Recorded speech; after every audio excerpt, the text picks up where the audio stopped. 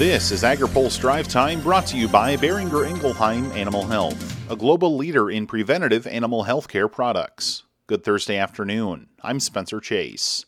Senate passage of a $2 trillion aid package late last night is setting up a vote in the House tomorrow. Some senators were not present for the Wednesday night vote, but all that were in attendance voted in favor of the measure. House Speaker Nancy Pelosi says she expects the measure to receive support from both parties when it comes up tomorrow.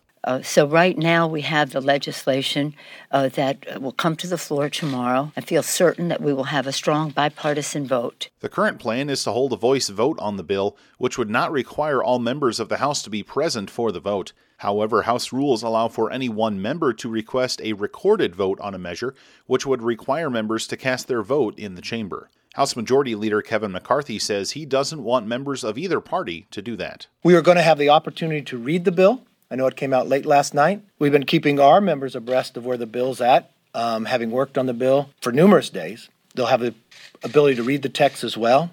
We'll have debate, and then we'll have a voice vote. I do not think there's a need for anything else. This is not the first measure Congress has taken up to address the pandemic, and Pelosi suggests it won't be the last.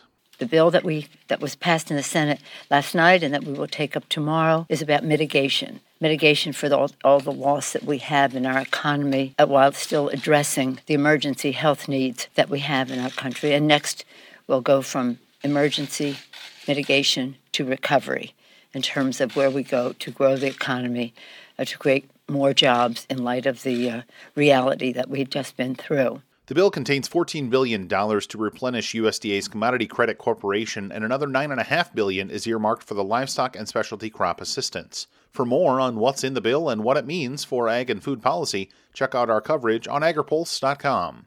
For the biodiesel industry, the benefits of the bill are tangential.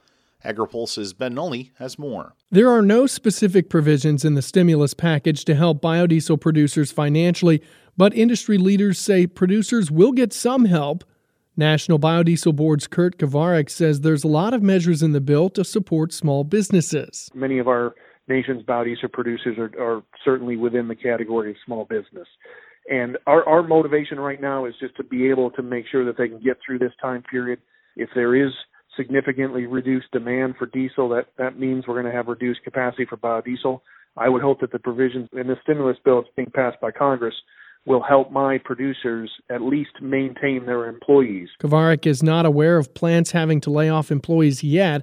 However, ones that shut down in September due to market volatility have delayed reopening. Our industry perhaps isn't in necessarily the same position that ethanol is in, but we're very close. And we certainly see on the horizon for biodiesel producers what ethanol, I think, is going through today. And that's a result of reduced price for crude oil because of the oversupply. We also have refiners now who are trying to capture margins on the diesel side, producing more diesel and less gasoline. He says margins for biodiesel producers are tightening on strong feedstock prices, too.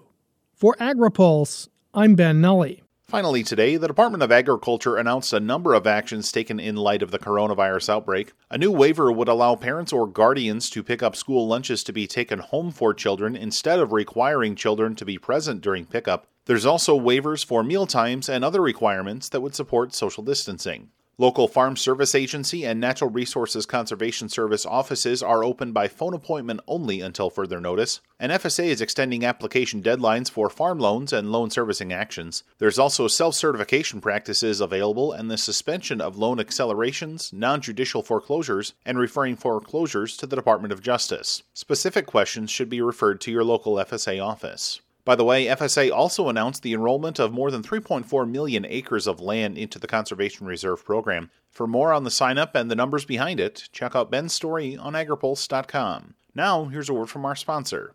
Today's Drive Time is brought to you by Boehringer Ingelheim Animal Health, a global leader in preventative animal health care products for livestock and companion animals. From Georgia to Missouri, Iowa to Puerto Rico, more than 3,000 U.S. employees power our business.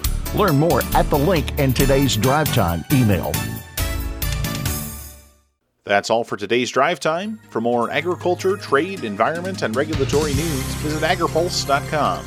Reporting in Washington, I'm Spencer Chase.